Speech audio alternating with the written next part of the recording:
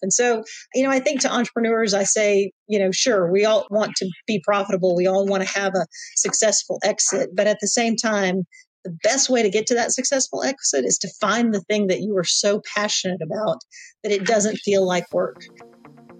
Welcome to the Cashing Out podcast, where our fellow founders share real stories and offer honest advice around selling their companies to some of the top acquirers in the world. My name is Todd Sullivan, CEO of ExitWise, where we help business owners create the exits they deserve. Today, we are very fortunate to be chatting with April Anthony, currently the founder of Vital Caring, which is her fourth home healthcare company. April is a home healthcare and technology entrepreneur with 3 exits under her belt. She started her career as an accountant, but at the age of 25, with the initial goal of being a stay-at-home mom, April talked herself and her husband into buying one of her clients, which was a failing home healthcare company. The next 25 years is a remarkable story of perseverance and success, where April built and sold 3 home healthcare businesses for more than $1.5 billion. April's superpower comes from her early days as an accountant and her unwavering perseverance to follow her purpose, which allowed her to flip the home healthcare industry on its head. In our discussion, April shares how finding your purpose will drive your business success, why you should do due diligence on your buyer, and when to sell pieces of your business while rolling equity to take a second, third, and fourth bite of the apple. I hope you enjoy my conversation with April Anthony. Hello, everyone. I'd like to take a minute to highlight this week's sponsor, Doran Mayhew, a top 60 national accounting, tax, and M&A advisory firm who we frequently recommend to conduct sell-side QOV or quality of earnings for our clients. In 2023, there are a lot of things changing in the world of M&A. Economic headwinds, failed banks, and big bankruptcies. But with the credibility of a sell-side QOV from a top firm like Doran Mayhew, more buyers will look at your deal, buyer diligence will run faster, and your investment banker will be armed with clean financial data to be able to address any buyer questions with well-conceived responses. What this really means is you're more likely to maximize your exit. Doran Mayhew is one of Forbes' best tax and accounting firms in the United States. Check out their quality of earnings offerings and everything else they can help you with at Doran.com. That's DOEREN.com. We'll make sure to put a link in the show notes. April, thank you so much for being here. Very excited to have this talk with you.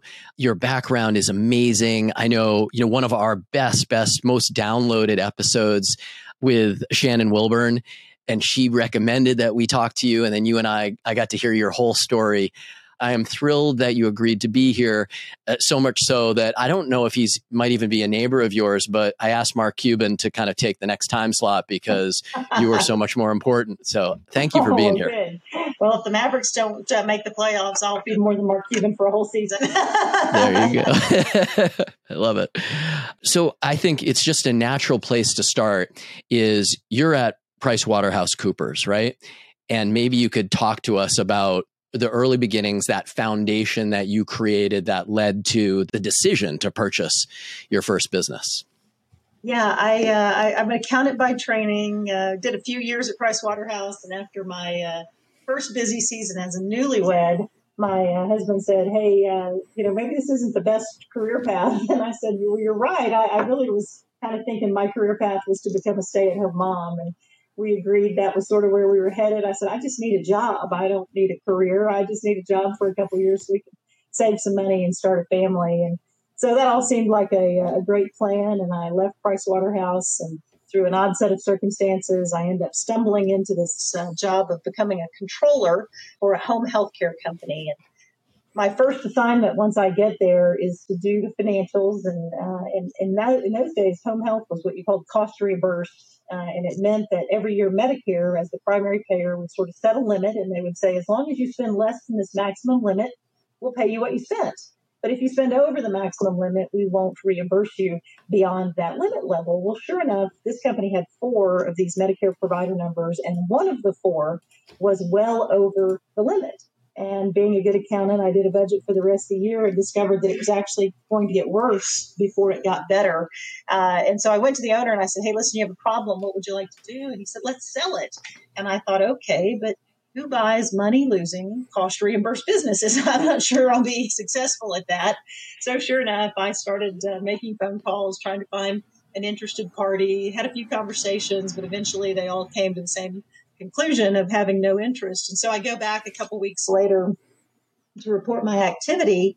And about halfway through this conversation, my deeply competitive gene comes out in me because I just really don't like to fail at anything. I'm just a very, very competitive person. And I'm thinking, here's my first big assignment. And I'm going to have to admit that I failed at this first job. And so with zero forethought or planning, which is unusual for an accountant, I say these words, what if I just buy the agency? And he said, sold. And I said, well, wait a minute, buy, that probably wasn't the right word. But what I really meant is, why don't you just give it to me? Because you see, you've got enough capacity in these other three. You could absorb all your cost if you just had those three. If you just didn't have this one, you would be in the best possible position. So just give it to me with the losses that it has today. And again, he said sold. And I said, wait a minute, my new husband might have an opinion about this topic. So I rushed home that evening, and I was trying to figure out how I was going to have a better sales pitch. I said to my husband, honey, good news. We're going to buy a home health agency. At the time, he said, well, with what? And I said, well, that's the better news. They're just going to give it to us. And as the story unfolded, he eventually listened and said, hey, one question, what do you know about home health care? Oh, gosh, I don't know anything about home health care, but it doesn't seem that hard. And with those auspicious words, I returned. And at the age of 25, with then 58 days of experience in the home healthcare industry, I became the owner and CEO of a money-losing cost reimbursed business. So my entry into entrepreneurship was not necessarily a planned one. I love the phrase, God does not call the equipped, he equips the called. And I think for me, that ended up being what it was really all about. Stumbled my way into home health care, but then really found something that now for the last 31 years has been a business that I have just loved and felt passionate about and felt called to for all these last 31 years. Wow, what a beginning, April. That's fantastic. I want to step back just a little bit because it sounded like your first assignment was to go find a buyer for, a failing business, right? That's hard enough for us professionals to go out and find buyers for really quality companies, right? So that did not seem like a situation, but you come back and turn that into the ultimate negotiation of, what about me? Oh, what about me? Let me go ask. And you end up, with a fantastic opportunity, right? And you obviously had the appetite for risk. So it's a great kind of entrepreneurial beginning.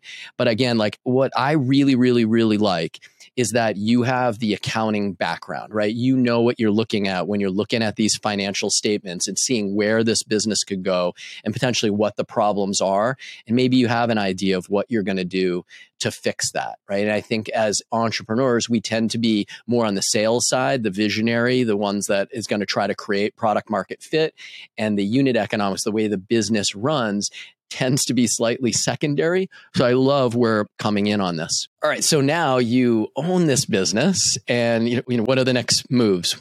Well, so from there, my first real thought was, okay, I don't know anything about home health care. I don't know exactly how to run this business, but I know for certain I don't have any money. And so losing money is definitely not going to be something that I am capable of doing. And so first thing I did was go in and lay off all the employees that were in the back office that weren't licensed employees. So I kept the nurses and the therapists, but I became kind of the billing clerk and the medical records clerk, and I did the accounting, and I was the hiring manager, and I was kind of in charge of everything, but I was kind of a one-man show when it came to all of those administrative functions.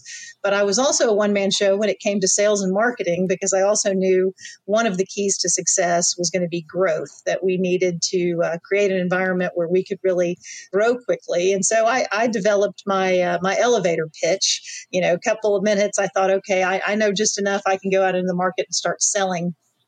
So I got my little 2-minute elevator pitch together, and I went out and started calling on doctors and hospitals, discharge planners, and trying to get some business, and I was sort of facing rejection after rejection after rejection when finally I got behind the window. You know, if you ever go into your doctor's office, there's always that little glass window. And as a salesperson, your objective is, man, I just want to get on the other side of that window because then I've got a chance to close the deal. So sure enough, for the first time, I get invited into the back of the office as a salesperson. I think I'm about to make my first sale.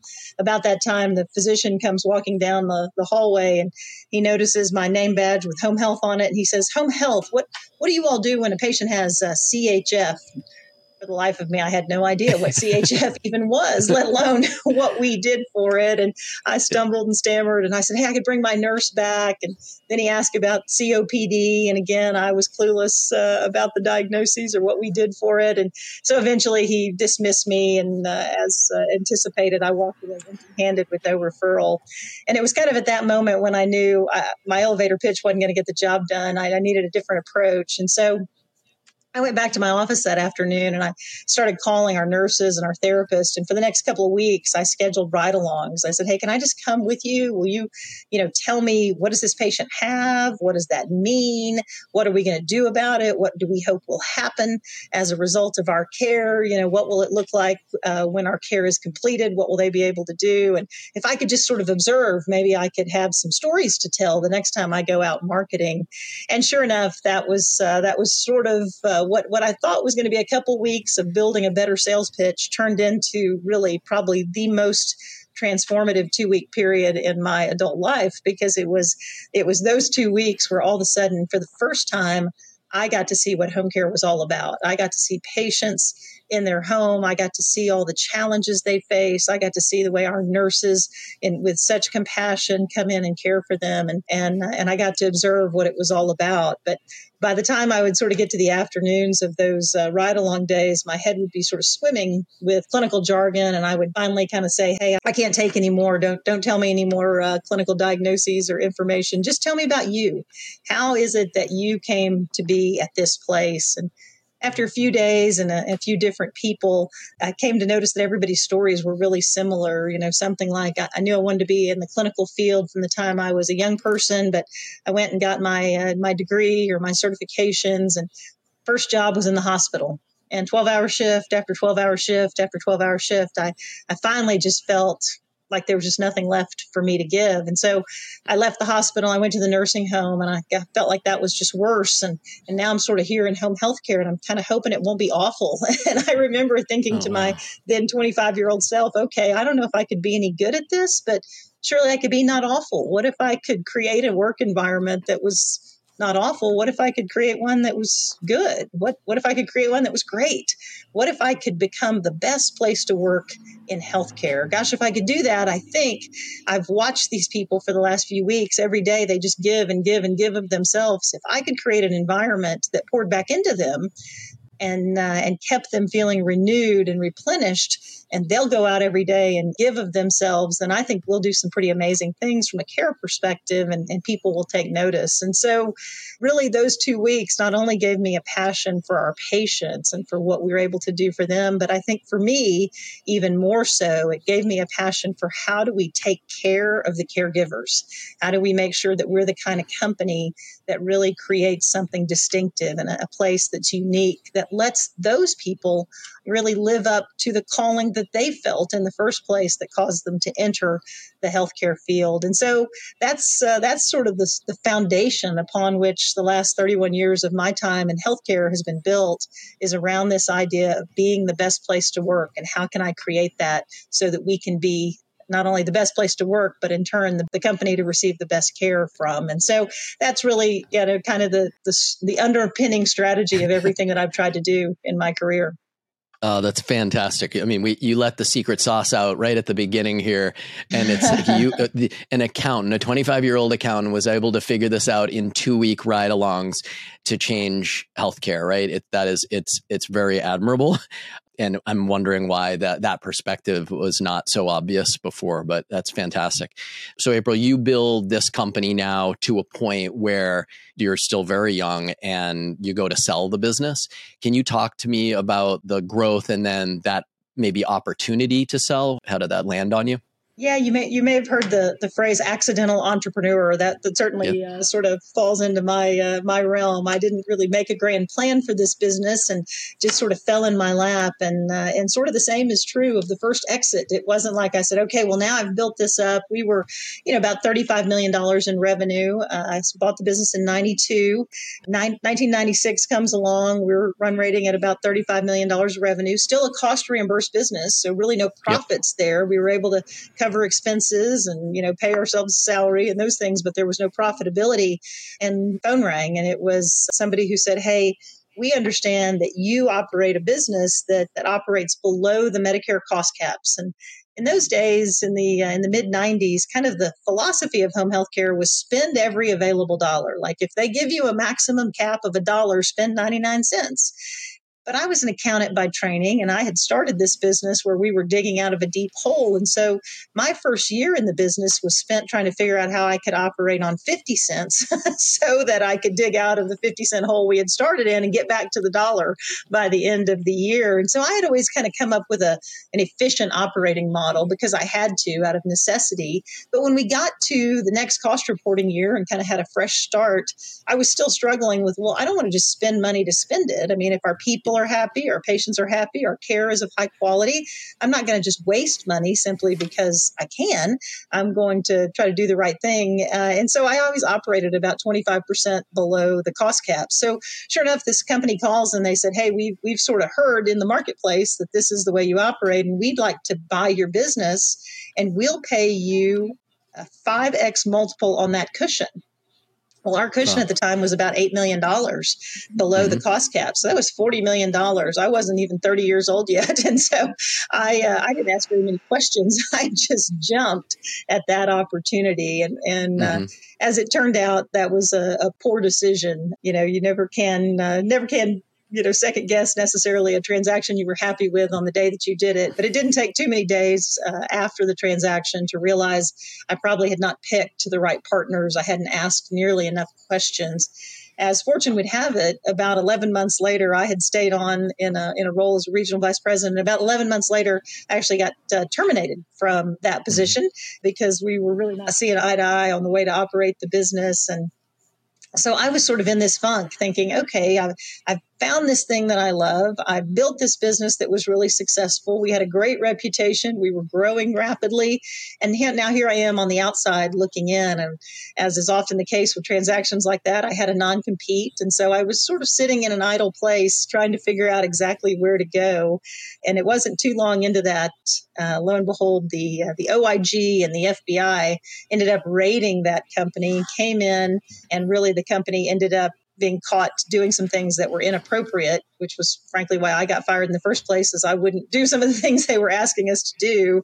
And it turned out what I thought was maybe the darkest day of my career, the day that I got fired, turned out to be the happiest day of my career, because it was about 7 months later when all of this went down and I was long gone and didn't have any part of any of that. So I never got drug into all of those conversations. So, that gave me the opportunity, though. When that happened, the company filed bankruptcy and they closed down their entire Texas operations. And when they did, all of my non-competes immediately went away because they were no longer operating in Texas.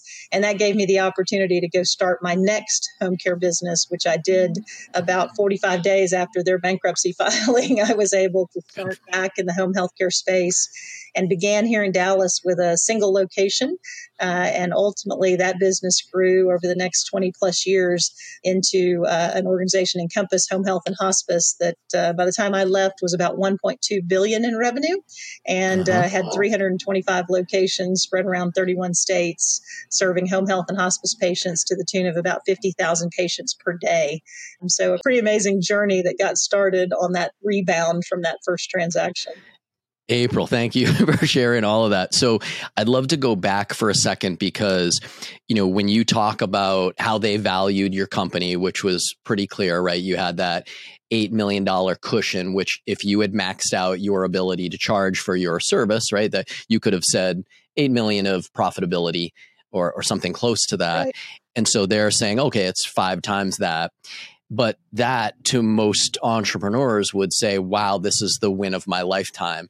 was it not structured properly where, it was more earnout related and then you get fired? I would have thought you'd have a structure that made you very comfortable financially. Was that the case? The transaction was half and half equity and half cash up front.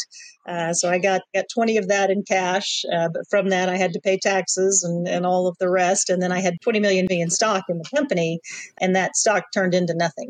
it turned into being worth nothing at the end. And so, the transaction certainly, it was still, even at the $20 million valuation, that was the cash portion, it was still a big transaction. Certainly, again, I wasn't 30 years old yet, so it was still a big number, but it wasn't quite the number that we had initially anticipated. And for me, though, I think I had two children at that point in time. I now have three, but I had my two children during the time from the first acquisition to the first sale. And I think for me, it was just more than that. I mean, I've been so fortunate and so blessed to make a lot of money over the course of my careers, but I've never done it to make money. I've always done it because I love it. And I think for me, when the opportunity to get back into it, it really wasn't gosh, I made a lot of money, I don't have to do this anymore. It was the opportunity to take those proceeds and re-engage in something that I was passionate about, that I love doing. And I think so much of the success that I can look back on came for doing things for the right reason, not just for the economic returns. Now, don't mishear me. I love the economic returns. I'm not saying I don't, but they're not the sole reason that I enter into those transactions or make those decisions. I absolutely hear you, right? You built something very special from the ashes, and there's some legacy behind that. And now, it's gone, right? You handed it over to the wrong people. So, financially, you didn't hit what you deserved, and then the legacy is gone. So you're kind of picking up the pieces. So I absolutely understand that. But in that transaction, is there any advice that you would give, right? I wasn't there as that was being negotiated, but one of the things that we really try to impress upon our founders is you're doing due diligence on a buyer as much as they are doing due diligence on you. Is that something that you wished you'd dug more into, or really was there kind of character hidden and you weren't going to discover where they ultimately ended I think up? I definitely could have discovered it had I had more experience, had I had better advisors, or any advisors for that matter, or and had done my homework more. I think I was so young and so green and so inexperienced that I sort of took everything at face value. And I think it is absolutely true when you're selling a business, you have to be as discerning about the buyer as they are being about you, particularly if it's a business where you feel like you've got this connection. I mean, all of us, no person builds their business alone. They build it with a team around them of people who work alongside them, who sacrifice, who give, who look for ways to make it better than it could be. None of us could do it alone. And so to me, every time I've ever sold a business, I've wanted to feel like I made a good choice about who I sold it to. And I think that first go around, I was young and naive and inexperienced and didn't know what I was doing. But in my subsequent transactions, you only have to burn me once for me to learn that that fire is hot. And so it created this foundation that then gave me the opportunity in subsequent transactions to make sure we felt like we were doing our best to take care of our people. Because it's never, the entrepreneur is rarely ever working alone. It's almost always a team around you that's helping you get the job done and helping you build the business. Okay, so that great points. I think what I would like to share is that when you have the right advisors, the advisors that really know the buyers from your industry, they know the history of these buyers, right? So they know what you're getting into. And I think a lot of times we've sold a business where a founder has said to us, not only do I want the right buyer, I want my name to still be on the building. There cannot be a change in the brand. Legacy is so important to me. And so the right advisors know which buyers are going to adhere to that. They know which buyers are going to try to change the price at the last minute, and they won't allow those buyers in, or they will take those buyers less seriously. So we really recommend getting the best possible, investment bankers on your team who really know the buyers and have transacted with them before to avoid those kind of situations. I really do want to get into like the big kind of grand slams that you're hitting, but a lot of structures are equity based, right? So you got 50% up front, 50% is rolled in equity. And so you really are betting on this team. And it must have been a terrible feeling when they toss you out after 11 months. In hindsight, very lucky, personally and professionally, but not necessarily financially. Any recommendations there when you're thinking about investing your earned money back into a company?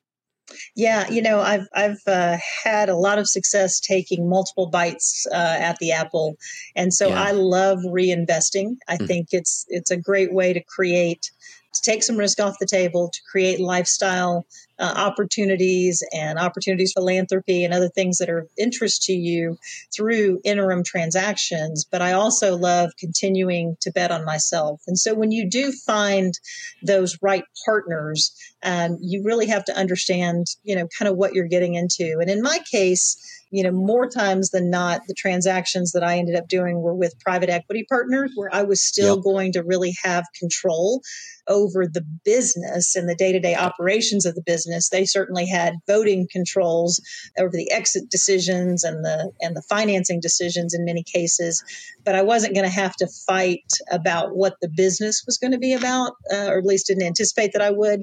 And I think that, if you want to roll over equity, that's a really great structure. When you roll over equity into a strategic entity where you're just going to become a smaller part of something, I think no matter what is said, no matter what the intent at the time is, I just think it's virtually impossible not to ultimately find yourself swallowed up by that bigger entity. And so I think as a seller, you have to know when you choose a strategic buyer as the next step in your journey, that ultimately, no matter what they say, you are likely giving up potentially everything about what really matters to you about that business. And you've got to be okay with that. And if you're not, my advice to you would be choose private equity. Choose somebody where at least you're going to continue to be the leader of that business, where at least you're going to have the opportunity to speak into it as long as you can perform. There's no guarantee you get to stay if you can't perform. But if you can continue to perform, you're going to get to continue to be the leader of that business and drive it and direct it the way that you want to. So I think it's really important when you're rolling over equity to a strategic buyer. It's almost impossible to know enough about that buyer to fully understand the implications on the other side. So you've got to really get yourself to a place mentally to feel like, even if it doesn't go anything like they say, I'm going to be okay with this. Yes. And you got to kind of know at that point you're playing with house money. Yep. And if it doesn't play out, you've kind of made the decision that you're okay with that. Obviously, you try to make right decisions. You try to assume, what might happen. But in my mind, I always sort of write it off as house money at that point in time. And if I walk away, I still walked away with a good return on my initial investment. That's perfect advice. We give that as well, right? If you're not in full control of the levers of the growth and direction of the company operationally, everything that is being kind of dangled in front of you, you need to consider as you say, house money, and you need to be comfortable with the upfront piece as the only thing that you may see.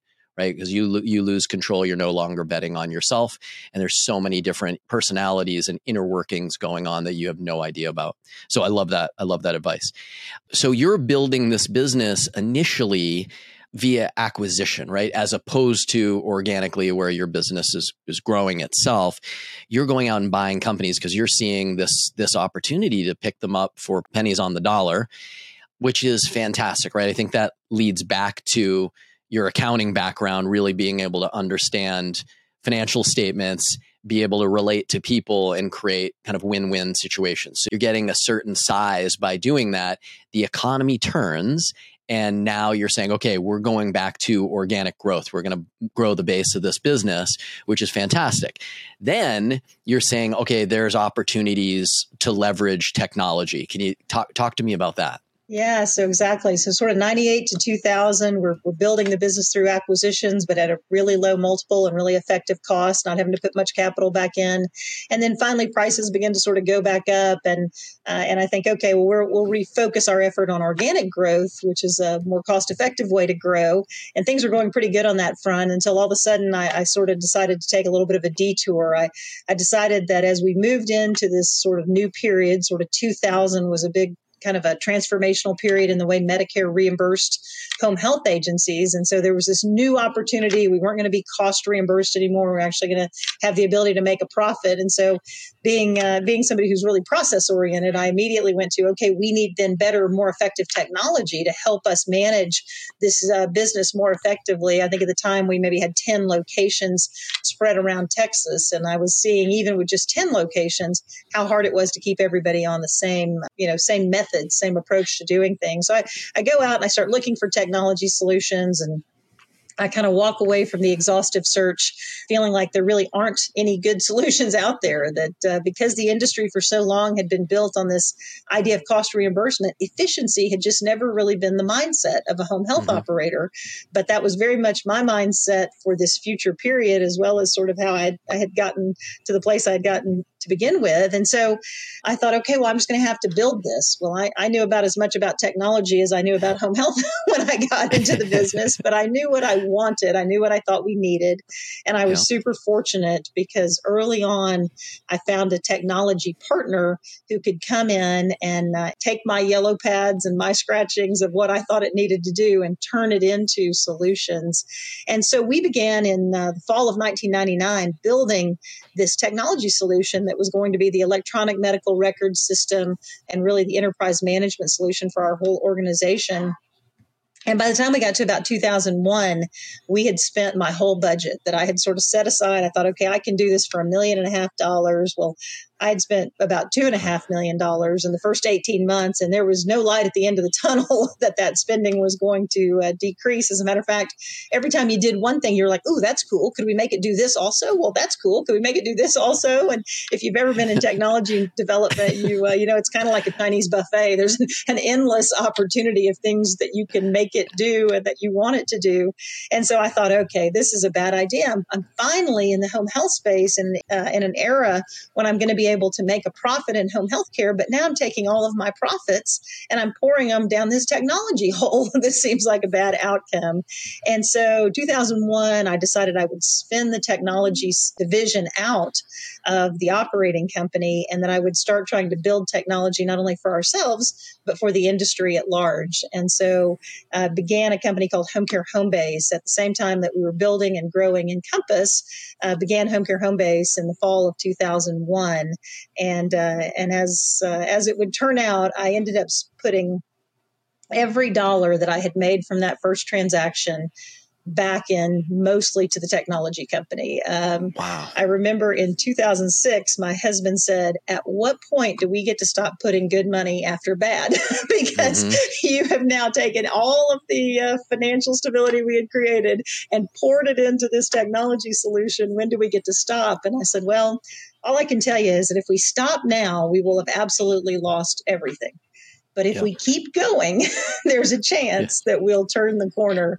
And as you can already tell, Mark's a pretty trusting guy. He let me stumble into this home care business with no knowledge, and he just kind of kept nodding his head. I think we, remortgaged our home that we had paid off and took the proceeds and put them down this endless tunnel of technology spending. But as fortune would have it, we were able to turn the corner in about 2007, sort of the first year that we actually broke even. So after 6 years of trudging along, making money, losing money, pouring money into the solution, finally 2007 comes along. And for the first year, we're cash flow positive. And then from 2007 on, the company just, rocketed from a growth and profitability perspective. By the time we got to 2011, we brought in our first set of private equity investors. When I began the building, I had written a number on a piece of paper. If I could make it worth $60 million, I was going to be happy. And in 2011, the business was valued at $150 million from an enterprise value perspective. We sold 40% of it in 2011 to a private equity partner. And by 2013, the business had grown to be worth $625 million in two and a half, not even quite 2.5 years later. And so it was just an incredible run. So sold another chunk of the business, another 40% of the business in 2013 at that $625 million valuation.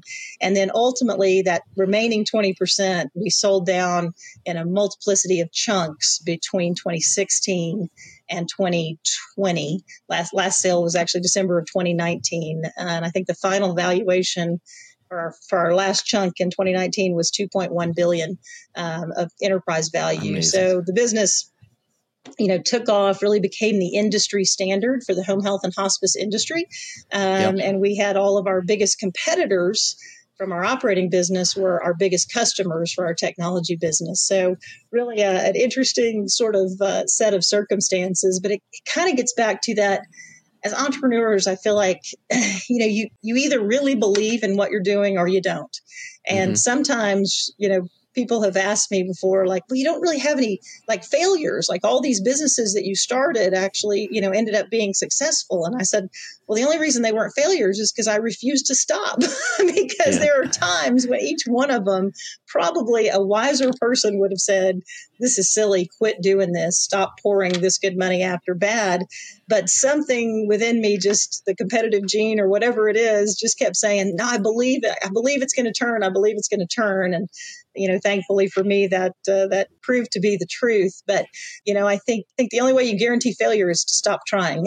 And so for me, I was able just to kind of defy the odds and outlast the losses and find my way to profitability eventually over time. And that's the success of Home Care Home Base, is outlasting the losses. April, there is so much there. But I'll tell this little story. I was just having a meal with Mike Vanderjag, and he is the most accurate kicker in the NFL, in NFL history. And he was telling a similar story, and there's so many parallels for sports and business. And I think he had said that he was cut by 12 teams before he even got to the NFL. And he just refused to stop and just kept getting better and learning and honing his trade to the point where he became the best ever, right? And you hear that story in business over and over and over.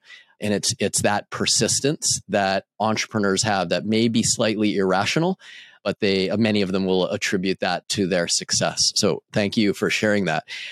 I want to step back because I think the opportunity for you to sell 40% of the business to a private equity firm, so you have 60% of your equity is still in the business, and they are likely injecting cash into the business for growth. They want to see growth, right? And their plan is, how do we have a 3 or 4x on our investment? Can you describe it like that particular partner, what that structure looked like and what made you to make that decision?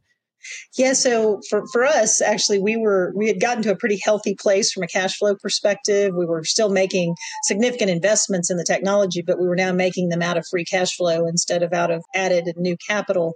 And so really, when we did the 40% transaction in 2011, it was a take risk off the table for us. And so it was literally, buying 40% of our interest and letting us diversify our personal portfolio away from having so much risk. And so the company itself didn't really need more capital at that point. We were refueling and refunding the need for ongoing development through the free cash flow. So we took that money off the table, that 40% money, and we were able to use that to really kind of be I would say that was kind of the first of really the big transactions where all of a sudden, we created significant liquidity. We'd had a couple other smaller liquidity transactions along the way in the operating business from the 1998 startup of that business. But this was kind of the first really big deal that we were able to close. And that changed, the way our family lived. It changed the level of financial flexibility we had. It changed the way we supported charities that we love. It was kind of the beginning of a whole new cycle of wealth in our family and how we would distribute that differently among the things we cared about. Oh, that's great. Okay, so you're really de-risking personally. The other equity holders in the business are getting that opportunity to maybe breathe a little bit better and do the things that they really want to do. And I think it ties into, when is the right time personally and professionally to take your chips off the table. In many cases for us, people come to us, should I raise money or should I sell? And that's not a binary decision, right? In your case, you were able to sell 40% of the business and achieve the liquidity that you needed. So that's great. So you found a partner that saw the future, let you hold the reins, and we're going to bet on April to deliver this return, right? Right. That's fantastic. I tell young entrepreneurs, I have an opportunity to visit with them and get connected to them through a variety of different ways. But, I always say if you want to sell because you're burned out, you're tired, you just don't believe really in what you're doing, your heart's just not in it anymore, then sell and take your chips and go home.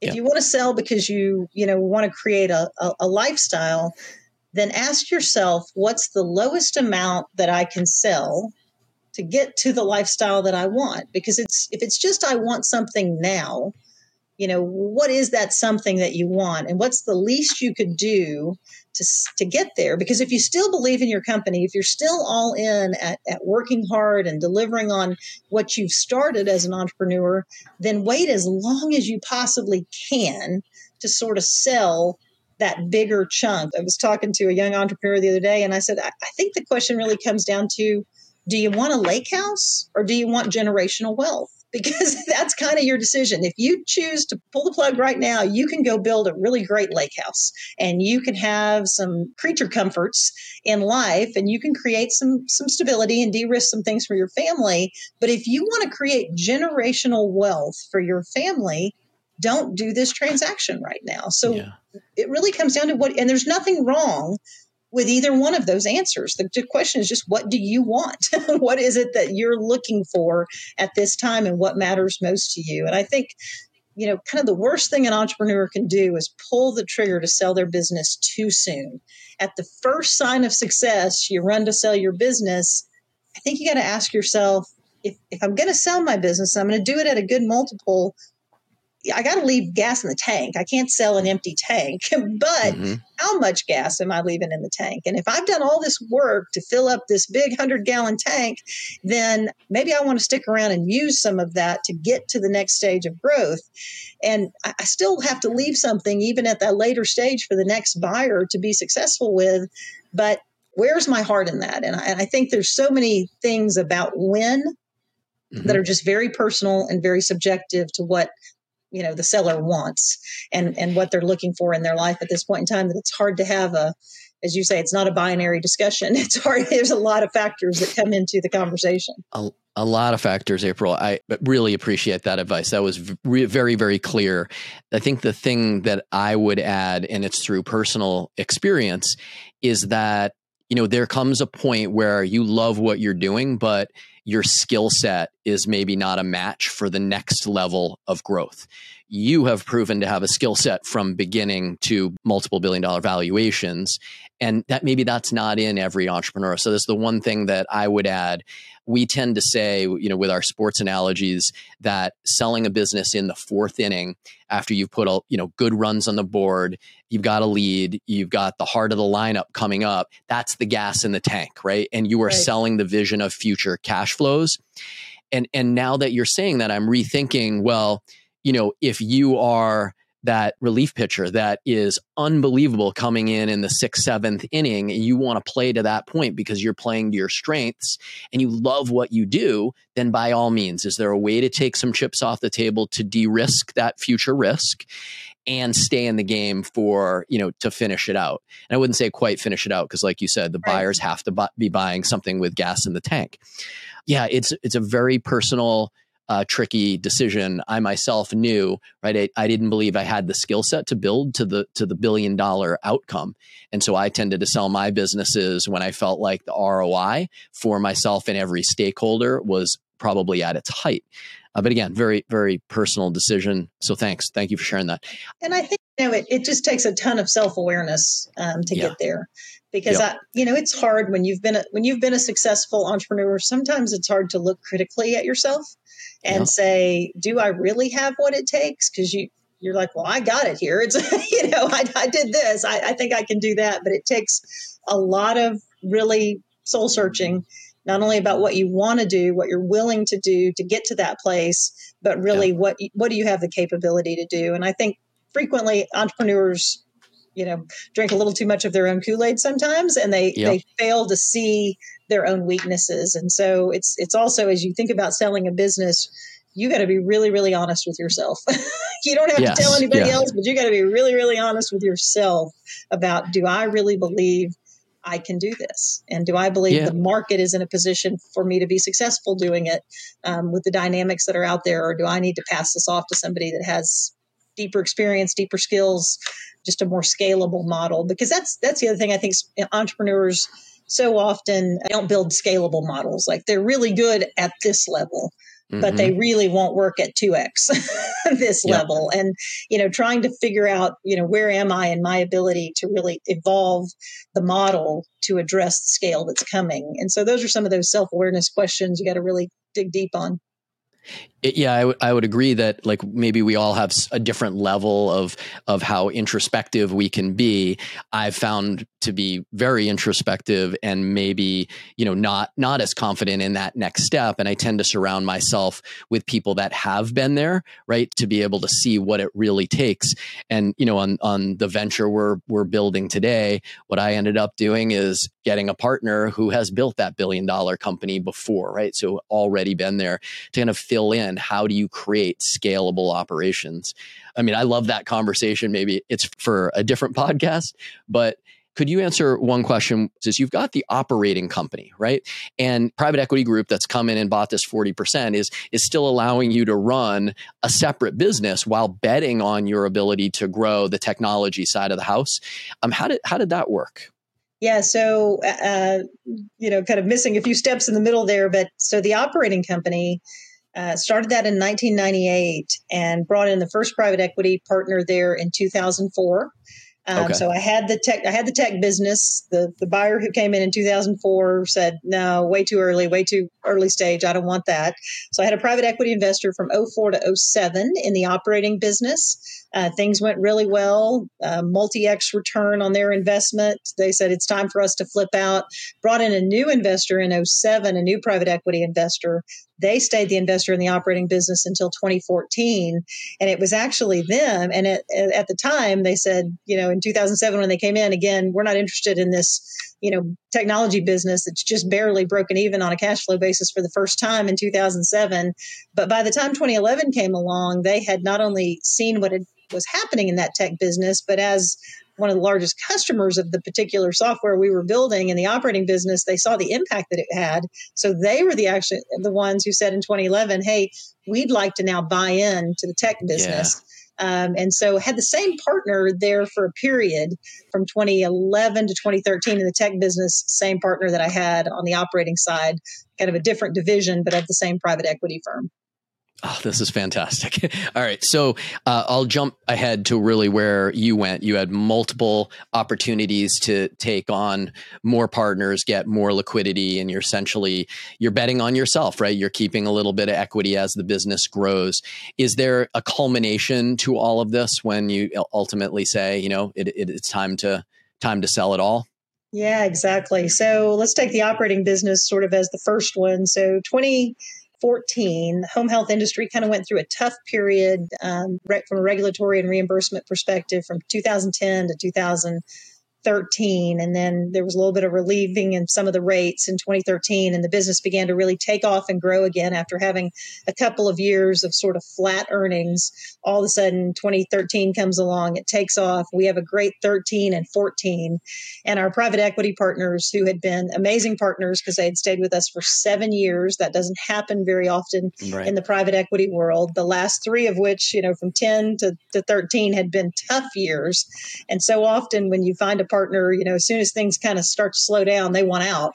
Our partners were great to say, hey, we still believe in you. We still believe in the industry. We still believe in the business. This is just a cycle. We'll outlast it. And in fact, they did.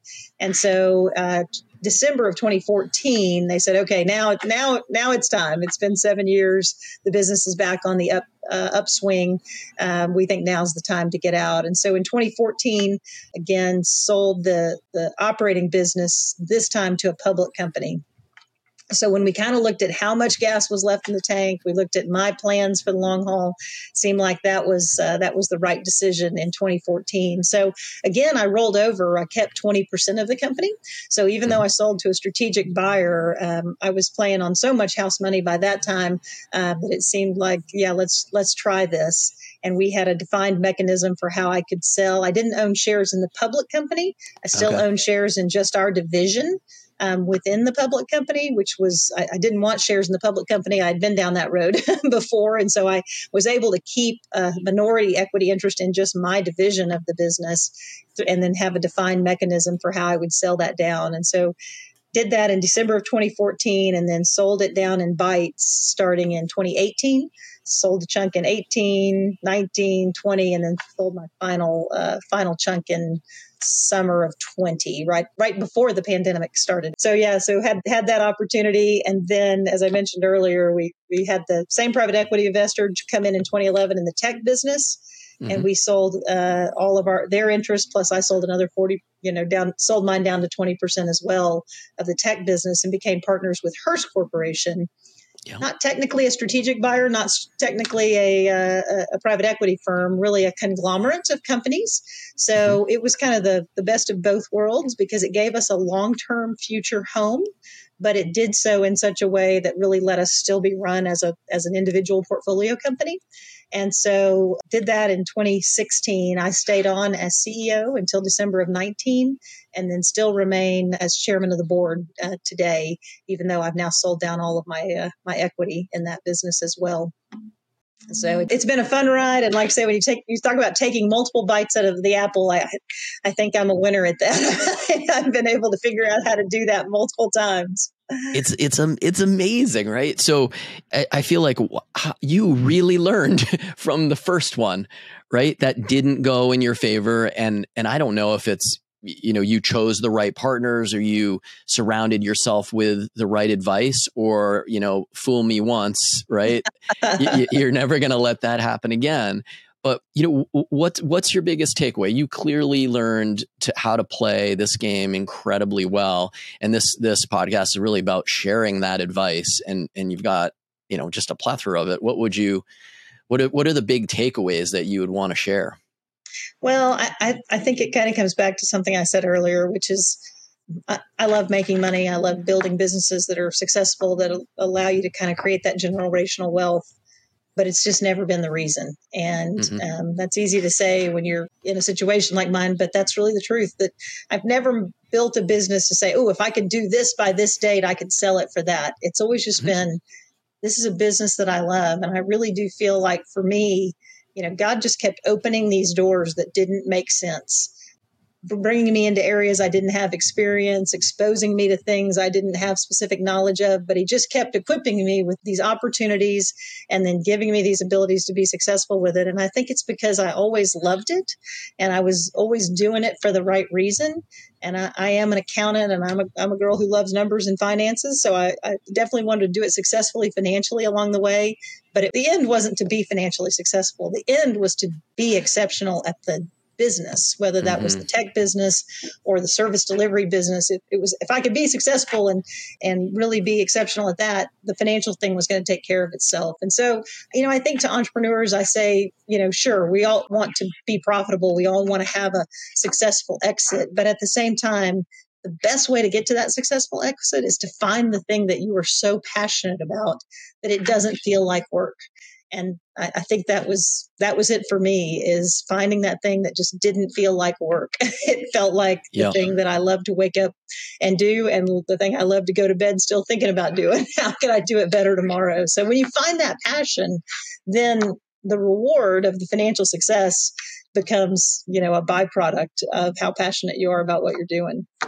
It is such a great lesson. And I agree with you. It sounds when you hear it, oh, that's easy for that person to say, right? They have that kind of financial cushion. And so we tend to prioritize that as entrepreneurs. But I can also speak from experience. What we are doing today was just born out of passion of how to help our fellow founders, because the exit, those liquidity events, they're really black boxes. Most people don't get to do that as many times as you have, right? Mm-hmm. So you've accumulated a lot of that knowledge, and we certainly have through transaction after transaction.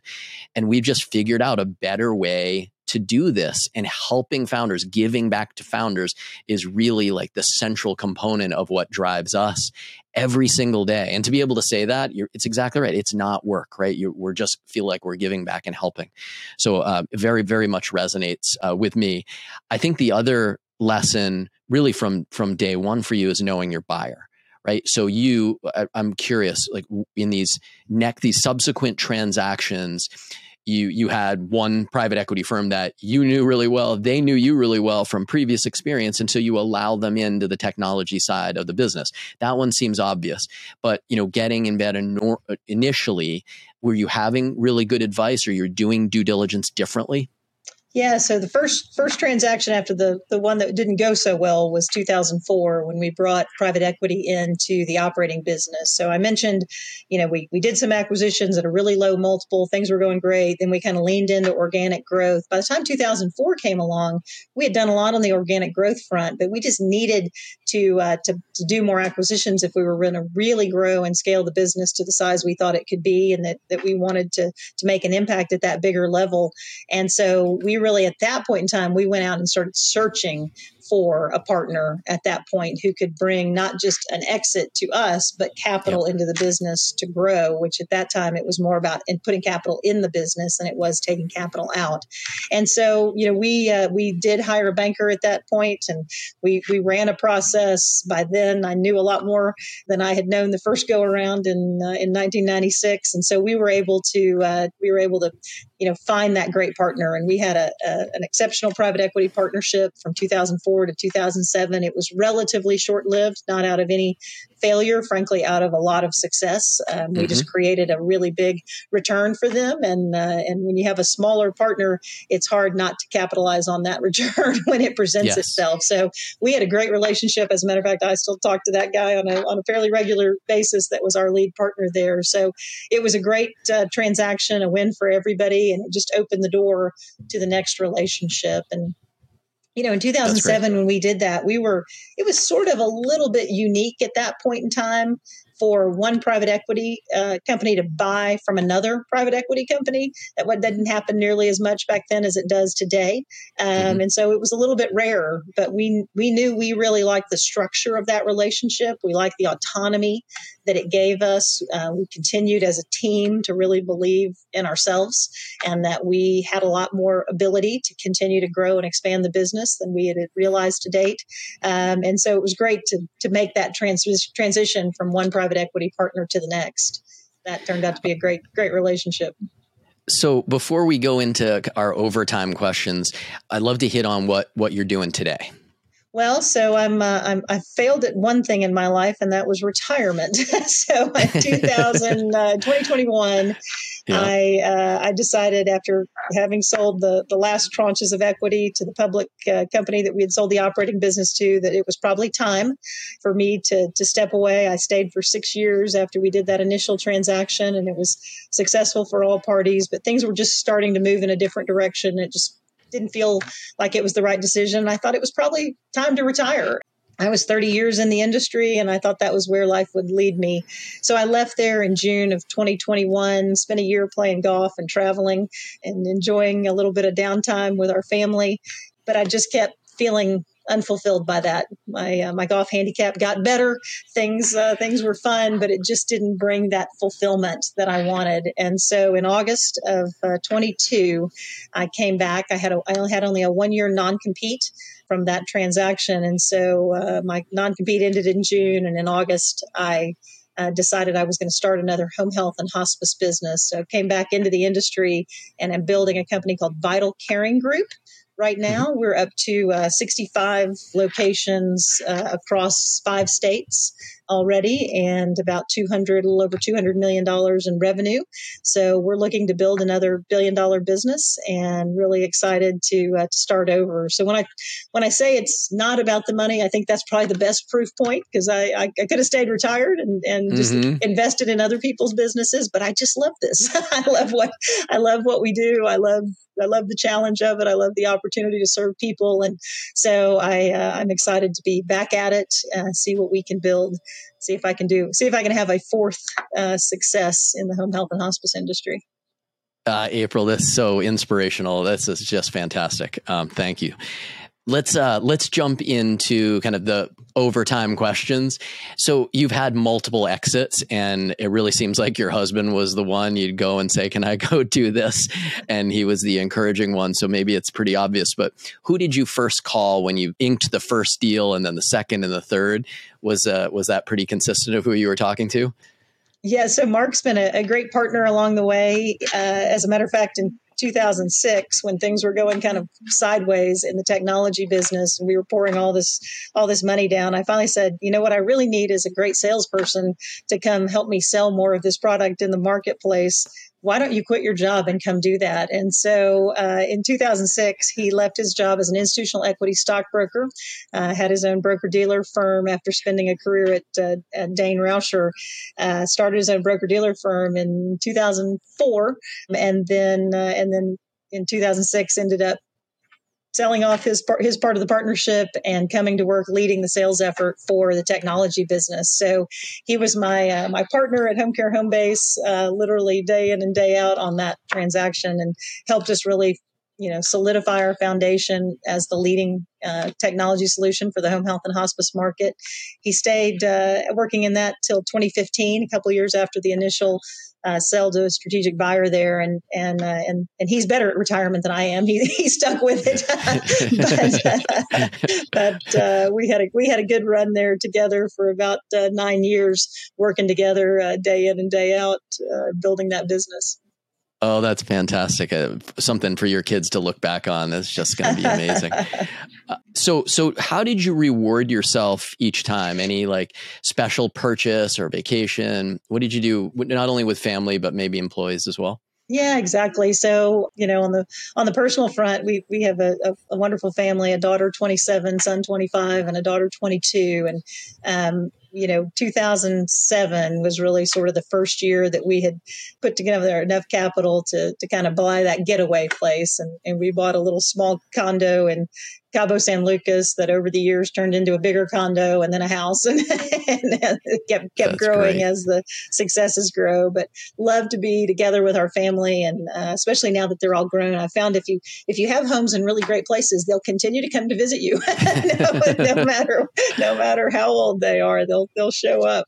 So we've loved that. We've got to spend some time in the winter in Cabo San Lucas, and we have a summer home up in Coeur d'Alene, Idaho, which is a long way from here, but a beautiful area and setting. And so I feel like our family and our kids have sort of grown up in those places, and those are places that we love being together. So those are kind of our big purchases. But, one of the biggest joys of entrepreneurship is being able to help your team members out. And so in each of our transactions, we were able to provide equity to our management team and create, in some cases, generational wealth for their families. And so that has just been such a joy to be able to have team members who you've been able to make sort of life-changing impacts in their finances. So we've loved doing that. But really, in addition to the toys, which I tell folks all the time, the toys are great. Don't get me wrong. I love fun toys as much as anybody, more than most probably, actually. But what we've really loved is being really engaged in important philanthropy in areas that we really love. For us, our biggest single thing is our alma mater. My husband and I both attended Abilene Christian University, and I've served there as a board of trustees member for 25 years now, and have been the chairman of the board since 2018. But that's a place we've reinvested into heavily, and that we've loved sort of sharing our success back with our alma mater. That's great. All right. So final question. Is there one person that you would like to thank for all your kind of personal and professional success? Yeah. Everybody kind of says their parents. Both my parents were small business owners. They literally never had more than 2 or 3 employees a piece in their businesses. And for many years, I was one of those 2 or 3 employees. As I was in high school, I did the accounting for both of those small businesses because my dad was an accountant by training, and he taught me debits and credits from a young age. And so I was the summer accountant who would come on. But, what I learned from my parents was not so much how to run a $1 billion business, but what I learned from them was hard work and how important it was to be passionate about what you do, to really lean in from an effort perspective. You don't have to be the smartest kid on the block. You just need to outwork the kid who is. And that's kind of one of the philosophies that I've hopefully passed down to my children.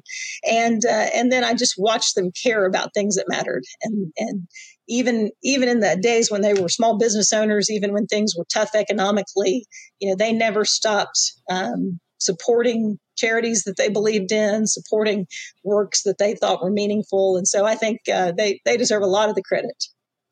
Oh, that's fantastic.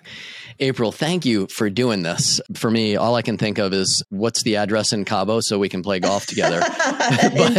Indeed. But the lessons here are fantastic. I think we could go on for several more hours. Really inspirational story, and I appreciate you sharing it with all of us. Thank you.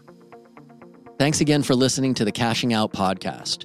For more founder exit stories, please subscribe to the Cashing Out podcast on Apple iTunes, Spotify, or wherever you listen to your favorite podcasts. And please remember, ExitWise.com and the Cashing Out podcast are for entertainment purposes only. This should not be relied upon as the basis for investment decisions.